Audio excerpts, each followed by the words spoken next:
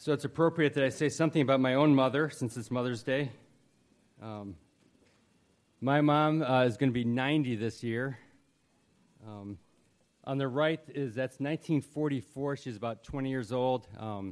She moved from Detroit to Chicago to draw fashion design for a company in Chicago. On the left is 1963. So she's way over on the left. She always wore headbands.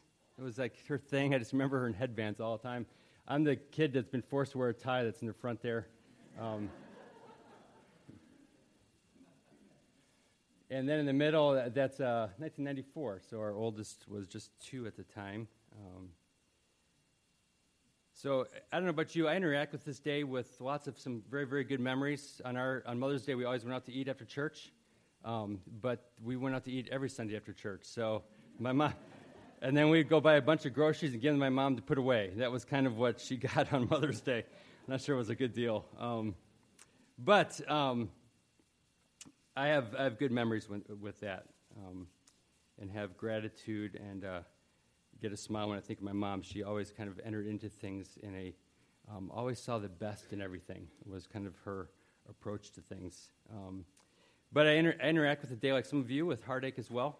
Mother's Day is a unique day. So if we were to go around here and share all of our wide open experiences, how we feel about Mother's Day and moms and our own mom, we would be all over the place. And there is joy, and there is pain, and there is hurt, and heartache, and loss, and all those things. My mom, she's in an assisted care place, content, and pretty happy there. She's got short-term memory loss, so she doesn't remember what's happening that day. But she remembers everything from before, so if she sees me, we can have this great conversation, we'll talk about everything, but she won't remember that I was there the next day. But within the last maybe 3 to 6 months, she's getting pretty confused at this point, so now she talks about things that I'm not really sure what she's talking about anymore. So I haven't spoken to her in a year because I can't call her. If I call her, if she sees me, it works very well. If I'm on the phone, she just doesn't quite get what's going on, and it just creates confusion. So there's a measure of heartache that comes with that, and many of us know that from a variety of places. So we would just want to acknowledge that we come from all different places with this today. But we come before a God who steps into all those different places in our life and does work with us. So let me pray for a moment, and then we're going to open up this particular psalm this morning. Father, I just pray that you would, as we've already prayed, you would touch each of us where only you know we need to be touched. And even on a day like this, it's a day full of mixed emotions. I am thankful that you are so great that you can enter into all those different places. And ultimately, Lord, we look to you for life, for who we are, for what you want to do in the midst of us. And so may we run to you today. In Jesus' name, amen. I picked Psalm 131 mainly because it's got this imagery of a mother and child. Aside from that, it doesn't really connect with Mother's Day, other than the fact that I think it's something, perhaps the message here that moms in particular need, but I think it's for sure something that we all need to hear and need to be entered into. So we're just going to walk through this psalm, and I'm going to read it again because I really want it to kind of start working its way into our hearts. Psalm 131. O Lord, my heart is not lifted up. My eyes are not raised too high. I do not occupy myself with things too great and too marvelous for me. But rather I have calmed and quieted my soul like a weaned child with its mother. Like a weaned child is my soul within me. O Israel, hope in the Lord from this time forth and forevermore. Spurgeon, speaking about this psalm, said it's one of the shortest psalms to read, but it's one of the longest ones to learn, and I would think that that's true. It's going to call us to learn the discipline of entering into a sanctuary in our soul, and in that place, because the Lord is there in the Spirit, there's peace, there's calm, there's order, there's clarity, there's rest. It's a place where we're cared for, where we're loved, where we're gently reshaped, where we are embraced. And that place resides within us because the Holy Spirit has taken up residence in us. And all of us All of us desperately need that kind of place. As a matter of fact, we have not been designed to be able to really function in life without functioning from that place of quietness and rest and calm that only God can bring as he settles on us in our life. I think it's particularly can be helpful for moms, either that if you're a young mom who's pours out all day into the care of others as well as all sorts of other things, and can be spent. I think it's for moms who have poured out their whole life and now their kids are gone and they're looking for something else and what goes on with that.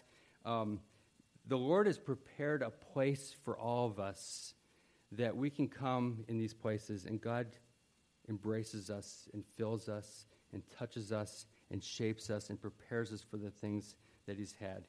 God has prepared this place, a sanctuary of our soul. Thomas Kelly, who's a Quaker, calls it, that's what he calls a sanctuary of our soul. But too often we fail to access it, or we only kind of go that place when everything else is already lying in ruins, and suddenly we realize I really need to get there. But God wants to invite us, I believe in this psalm, to go there over and over and over again, day by day, moment by moment. The psalm appears to have been written by David before he was king. At this point, David's already been anointed. He's been called to be a king. He knows he's going to step into it, but that's not what life looks like yet. At this point, he's being chased by Saul. He's trying to honor him. Life is not going well. His questions are not being answered. He's uncertain of the future. And in that setting, God gives him this psalm, even as he's filled with exhaustion, even and some confusion. God's going to bring this psalm to him. So what I want to do is I want to give you my whole outline right up front so you all know what we're doing, and then I'm just going to piece it apart. So we've got, I don't know if you'll be able to read this, but I've got a little outline up here that'll come up on the screen here. We've got 3 parts in this section here with 3 verses, which makes this really convenient. So on the left side here, we're going to look at verse 1, which is talking about a transcendent God. This psalm is like 2 bookends. And on one side, we have a transcendent God. On the other side, verse 3, we're going to have a God who loves and cares and steps into our life, an incarnate God. And in between, we have this little sanctuary that God calls us to in between these 2 great truths. And there's 2 responses to that. In this place of sanctuary, as we think about transcendent God, our response is going to be humility and submission. As we consider that God is incarnate and faithful and loving, our response is going to be hope and trust in him. That's going to be from verse 3. And as I said, in verse 2 is the place that we want to go today. We want to discover how to go into this place of sanctuary that's calm and that is quieted. So verse 1 is going to be a transcendent God. Verse 3, a faithful, incarnate God. And verse 2 is this sanctuary of calm and hope. So let's start with verse 1. It's the transcendent God on verse 1. He says this, "My heart is not lifted up. My eyes are not raised too high. I don't occupy myself with things too marvelous for me." First of all, it says a heart is lifted up. The idea here is a heart that's raised up and puffed up. That's the wording here. A heart that's puffed up. That's a prideful heart. David says, I don't have a heart that comes before you thinking that I am on equal terms with you, or that I have something to offer that will make me acceptable to you. He says, I don't come in that way. I don't come with a prideful heart. David understands his position before God, that when God is transcendent, which means he's wholly other, he's the idea that if God did not reveal himself, we would know nothing about him, because he's so far outside of us. And David says, I come to him, that kind of God, and I'm not coming with anything but a humble heart. I'm not going to come prideful, because there's no place for that before a God who's transcendent. Only God is raised up. And then he says, my eyes are not raised too high. The picture here is of one who's bowing down. So it gives us a picture of Moses before the bush. Perhaps the disciples on the Mount of Transfiguration when they bowed down, when Jesus all of a sudden was transfigured before them. It could be the disciples who were in the boat, remember, and when Jesus revealed himself as God and they bowed down. We have John in the book of Revelation who comes into heavens and he's immediately bowed down. We have Isaiah who has a vision of the throne room and he's bowed down. And David says, when I come into realization that God is transcendent, he is just out there where I can't even grasp him, my eyes are not going to be raised up. My eyes are bowed down, because that's the posture before that kind of God. He understands what he's like. And then he says here, I don't occupy myself with things too great or too marvelous. Things too great is just the things that are unrevealed. God just has simply not told us yet. So there's all sorts of things, of course, that we don't know. The scriptures are not always clear in everything. And so there's all these things that we don't yet know that we just want to figure out. And he says, I'm not going to spend my time with that, because God's chosen not to show me those things.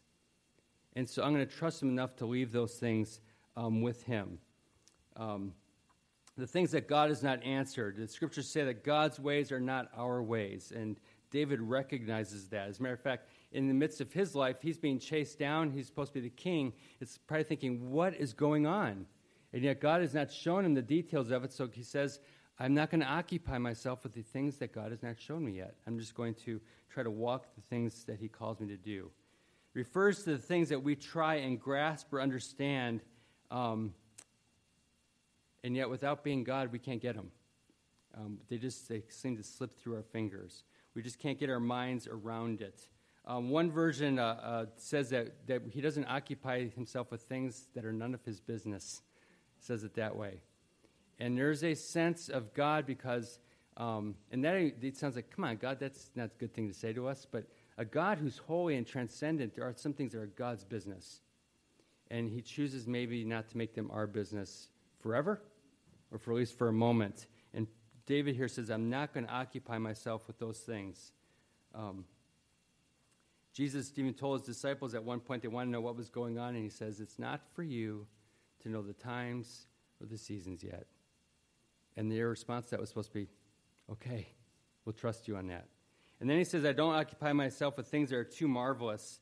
That doesn't mean that we don't consider the marvelous things, but we don't necessarily think that we can figure it out. So when we look at the stars, we look at somebody's eye, which is pretty incredible. You get up to a saguaro cactus and look at the details of how it's made and everything that's about it. Whatever it is that grabs your attention, that's, wow, that is incredible. We're to be amazed by it, but because it's made by a God who's transcendent, we're not going to figure it out. It's going to just give us a glimpse of the wonder of all that God is. And so this starts out here with David understands those things. David starts by pointing to a God who is wholly other. He's beyond this place. We use the word transcendent. A God that we can never, ever fully fathom, understand, or describe. And so it seems a little strange to say, when we're talking about getting to a sanctuary of a soul, a place to be embraced, why do we start out with that? Well, David starts with that because if God's stuck in this place with us, then we're all in trouble. And the great truth is that God is outside of all this. God is bigger than all the things that occupy us and that press upon us and that weigh us down. And the very fact that God steps outside of this place is the very reason why we can actually trust him with our lives, because he's bigger than all that.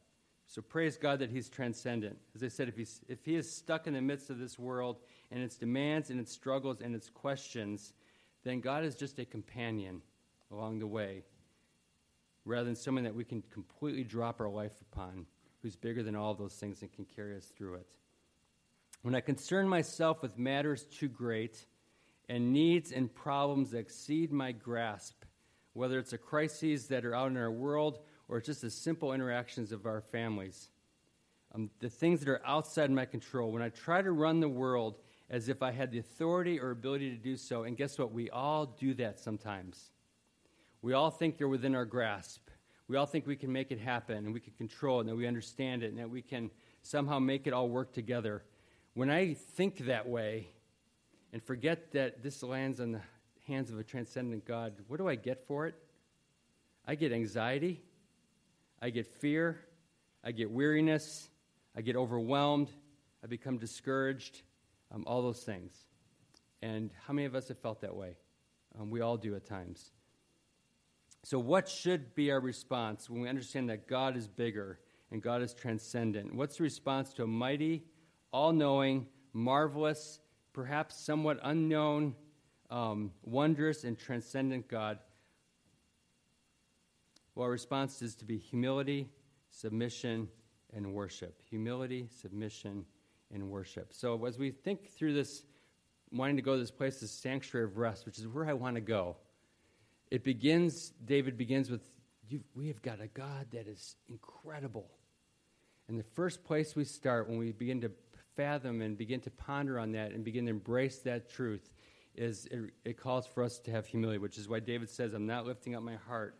I'm not lifting up my eyes. I'm going to stay bowed down. I'm not going to think I can grasp these things. Rather, I am going to submit to what you've said. I'm going to humble myself before your throne, and I'm going to give myself in worship, because that's what we do to a transcendent God. We worship him. It's good that we have a God who is way beyond us. So, on the one side, we have this bookend. We have this great truth that God is so much greater. And for all of us, that should be good news, that we have this great God. On the other side of verse 3, we have a faithful incarnate God. It says here, O Israel, hope in the Lord from this time forth and forevermore. So when do we hope in God? Like all the time is what it says. From this moment to the next moment to the moment after that, and on and on and on and on it goes. We're to hope in him all the time. And why can we hope? If God is wholly other and he's transcendent and he's just out beyond our reach somewhere, why do we have hope? We have hope because God is incarnate as well. And God has stepped into this place, and God is near to us. It says here, O Israel, hope in the Lord. He suddenly brings it down, and he says, remember that this God who's transcendent, he's the one who has a people that he's called his own. He calls them the nation of Israel here. And they can find hope in him because God has entered into their life and created them as a people and has spoken to them as a people. We hope, our fears can be that God doesn't quite meet us because he is wholly other, and we wonder about how can he help us, and does he really care about the things of our life? And we have all sorts of things, don't we? It can be our jobs or a lack of one. It can be the hurts that we feel from someone's comments. It can be discouragement and not getting things done. For moms, it can be how do we take care of our children, or after they've left, what's going to happen with them? Our loneliness, our undone stuff, our unmet needs, the dreams that we have, all these things occupy our hearts and minds all the time. We're just filled with them. And so we have this transcendent God who's out beyond it, but he says, I've stepped into a people's life, Israel, and I have entered into time and space, and I've made them mine and care for them. He says, hope in the Lord. Hope means that we can count on him, that God will be there, that all these things that to occupy our time and attention, our minds and hearts, are safe in the arms of a transcendent God who has entered time and space to make a difference. Hope was most fully realized for Israel, and hope was most fully realized for us the day Jesus entered this place and was born, and he walked among us. We looked at this in Philippians. Remember, we said that what was the name that was greater than every name? It was Jesus. Well, he's got all sorts of names. Why is that one the great one? That's because that's the one we can grab a hold to. That's the one that touches us, that walked in this place and we can relate to. A God who steps into our world and our life, who is just as grand and mighty as always, but now that transcendent God is here, and he's present, and he's active, and he's involved in our lives. I've shared this verse before, but one of my favorite verses, Hosea 11:1. When Israel was a child, it says what? And I loved him. I loved him. The transcendent God steps in with love. Interesting, the psalm just before this, Psalm 130, uses exactly the same line as verse 3 here, but it adds a little something different. It says, O Israel, hope in the Lord, for with the Lord is unfailing love, and with him is full redemption. The transcendent God steps in and he pours out love and redemption upon his people. The same Jesus who was transfigured, who stilled the storm, who terrified the disciples, is the same Jesus who touched a leper, lifted up the woman caught in adultery, cooked fish for his friends on a beach, sat and had conversations at night with people who had questions. That is the same God who's transcendent. We have a God who wants what's best for us, who knows what's best for us, who's powerful enough to provide what's best for us, and he loves us so much that he's going to work to bring that about in our life. And the good news of this psalm is that on the one side we have this God who's holy other, and he's just absolutely, wow, he could do anything. And on the other side we have this recognition that, and he does do everything. He has stepped into this place with love and compassion and redemption, and he has intertwined himself, this transcendent God, into our very lives. And our response here, what does he say? Hope or trust. To trust him. To trust him with those things. He stepped in, he says, he comes right alongside us, goes, I can take care of all these things. And I'm not so far removed that I'm not caring about it. I am right here in the middle. And so he asks us to trust him with those things. By the way, trust means that you give it up, isn't it? We have these things, these cares and needs and hurts and worries, and God says, trust me with them. And when he says, trust me with them, he says, hand them over. That's the hard part, isn't it? Just to let him go. And let him go today, and let him go again tomorrow, and then on Tuesday, and again on Wednesday, and these things, remembering that he's got this holy God who steps in and he holds his hands out for us to lay those things upon him. Between these two great truths, a transcendent God and an incarnate God, we have this verse 2, a quieted soul, a sanctuary, which is what grips me about this passage. This is where we want to go. He says, I have calmed and quieted my soul like a winged child with its mother, like a winged child is my soul within me. A couple things about this. First of all, we have a role in this. Interesting, David says, I have calmed and quieted my soul. He takes some steps in order to put himself in a place where he can be quieted before God. We must embrace and take hold of the things that we know about God, and it is those truths that help usher me into the quietness of soul. So one of the things we can do that we participate in is meditate on the incredible holiness of God. Meditate on the great love of God. Those things usher us into this place of a quiet sanctuary. As long as I focus on the things other than God, there's a barrier to going into that place. And that barrier is filled with anxiety and incorrect thinking. One writer said this, when our condition is not to our mind, we must bring our mind to our condition. And so no matter what's going on, we ponder the things of God, transcendent, incarnate God, and we let him bring the things of our life to bear on that as he draws us into this place. Second of all, David gives us a picture, and the picture is the picture of a child and its mother. Interesting, when it's talking about a weaned child, it's talking about a child that does not need to breastfeed anymore. So we're not talking about the picture of the mother holding her child breastfeeding, which can be a great picture as well. But he's talking about a child that has breastfed and has been weaned from that. The child knows that his or her mother will provide. Over and over again, for however many years it takes, that child has learned that when he or she is with his mother, there's safety there and there's provision there.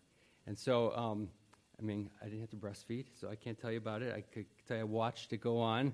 But I know that sometimes it's really calm and everything's good. And there are times it was not. Babies get frantic, they're hungry, and they just want it, and it's like there's almost panic in them. Sometimes it's right there for them, and they'll have none of it even though they're hungry, and they just fuss and cry and all those kinds of things. There's a fretfulness about it. David wants us to look at the child that has learned to trust that his mother will always provide, even if she's not getting what he wants right then. This is a picture of a child that may even be hungry and isn't getting something to eat right now. But with his mother, he knows it's okay, and it'll be provided for. And so it rests. Probably all of us who are parents have some picture we took of either a wife or a husband of us laying on the couch, crashed out, asleep, holding our kid, right? We've all got those ones. We don't show them because we don't look too good. We're all worn out. But it's that picture where the child is now old enough, does not need to breastfeed, but knows it can trust his mother to provide, and just finds rest being there. Just to be there is all that matters. It's a picture of a child that knows that the mother cares and will provide at the right time.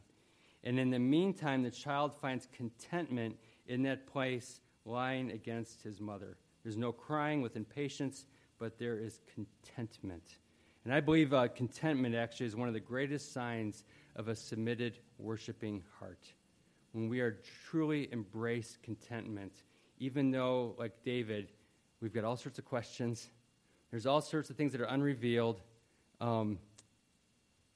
things that we can't control, we find contentment because we are with him, and he's been so faithful that we know it's okay here. Everything's okay in this place. And then thirdly, we get an explanation. What happens here? It says, I've calmed and quieted my soul. Our ambitions are at peace, and our spirit lies calm. The word actually can mean to make smooth or to make level. We had some friends in Seattle that had this big, huge sailboat that would take our youth group kids out on. And I remember went into the little bathroom thing that was in there.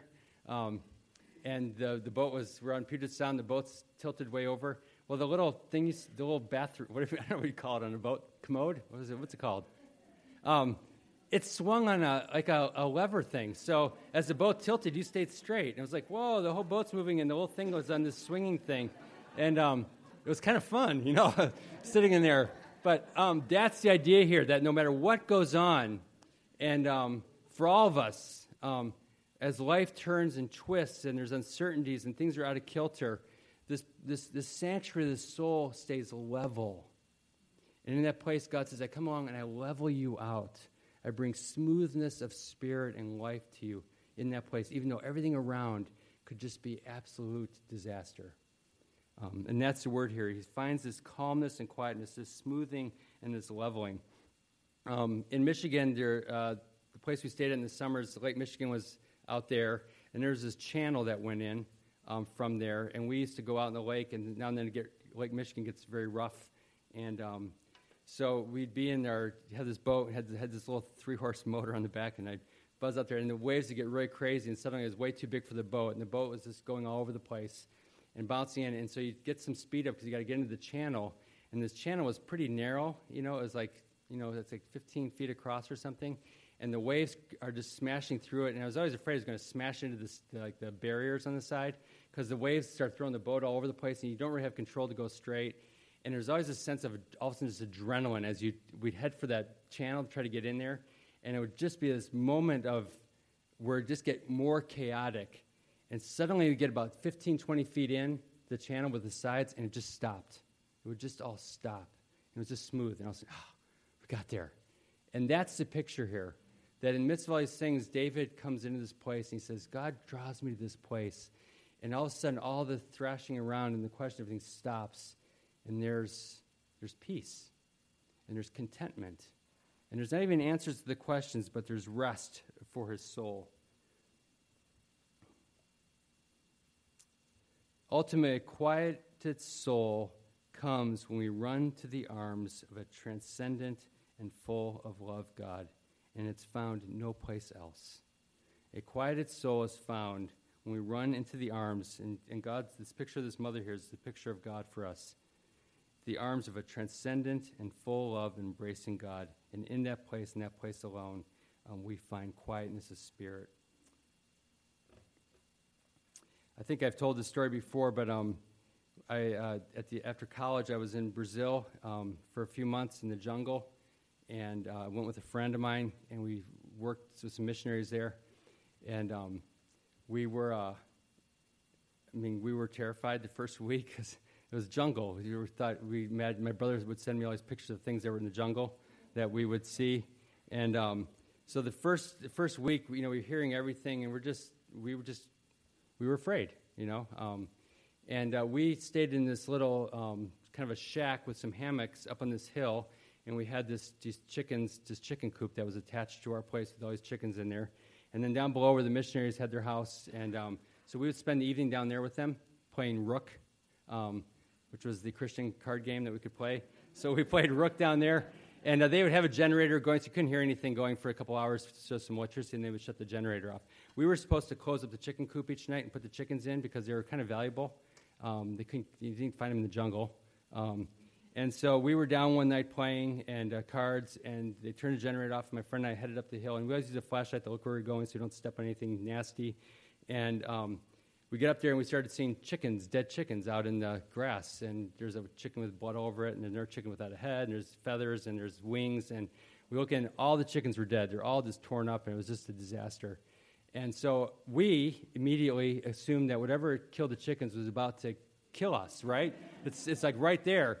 And here, 22 years old, and we were screaming, just screaming, and we forgot about, we didn't look at the trail at all. We just ran down the hill as fast as we could, and we were like little children running to mom and dad when you're terrified, and we were yelling and screaming, and they're all dead, and we're coming unglued and all this stuff. And Mr. Cable, he and his wife had been there about 20 years already. I remember he didn't get mad about the chickens being dead. He just said, it's okay, it's okay. And he just kind of put his hand on my shoulder, I remember, and he says, let's go look. He didn't grab a gun. He didn't grab anything. He just kind of walked out the door and said, let's go take a look. And I remember, I still remember how it felt. I immediately felt at peace. Immediately. Everything just went away. And it was because of who I was with.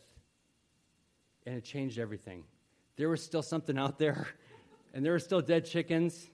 And we felt bad because we wrecked it up. We didn't do our job. But everything was okay because of who we were with. And that is what David is calling all of us to again and again and again. God, who's bigger than our problems, who places his hand upon us. And the results, as we humble ourselves and wait on him and trust him and worship him, he says, it's okay because I'm here. The God who created everything is right here with us. Cameron, if you guys, the worship team, could come back up. I want us to do a little something this morning. They're going to play a song. It's actually a very short song I heard years and years and years ago. And it's just a repetition of some lines from this psalm. And they're going to sing them over and over again. So if you're wondering why we keep singing these words over and over again, it's because I don't know about you, but to enter that place of quietness, to really trust God with it, I don't go there. I go there dragging my feet a little bit, quite honestly. When I get quiet, the things that occupy my soul, some of them are hard things, don't go away real quick. And so we want to take some time to actually sit still long enough that those things might actually come to mind pretty quick. So you can sing with them. It's really easy. Or just don't sing at all and close your eyes. And I would just ask you to ponder about that God is bigger than all of us, that we have a great and a holy God. Second of all, ponder the fact that God has entered into the place wherever you are at home, and all of our duties and chores, for our jobs, for our relationships, all these different places. He has entered into there. He has stepped right in the middle of that place. Ponder those two things. And as you do so, I imagine our anxieties are going to come up, our fears, our hopes, the things that we're disappointed in, our questions. And I want to encourage you, just take those and put your hands out and give them to God while we're singing this song, while we're listening. And then at a certain point in the song, I'm going to come up here and I'm going to say, let's pray now. And I'm going to encourage you, if you would dare do so, to stand up where you are. We can pray prayers of thanksgiving. You might even be willing to pray and say, Lord, I am anxious about this, or this is a pain in my life, and you just want to offer those things up to him out loud, and we will pray those back to the Lord. And then I'll close us, and we're going to go into another song as we enter into those places of rest. So sit in quietness, wait on him. The things that rise to your heart, take a hold of those things, and we will offer those to him in prayer.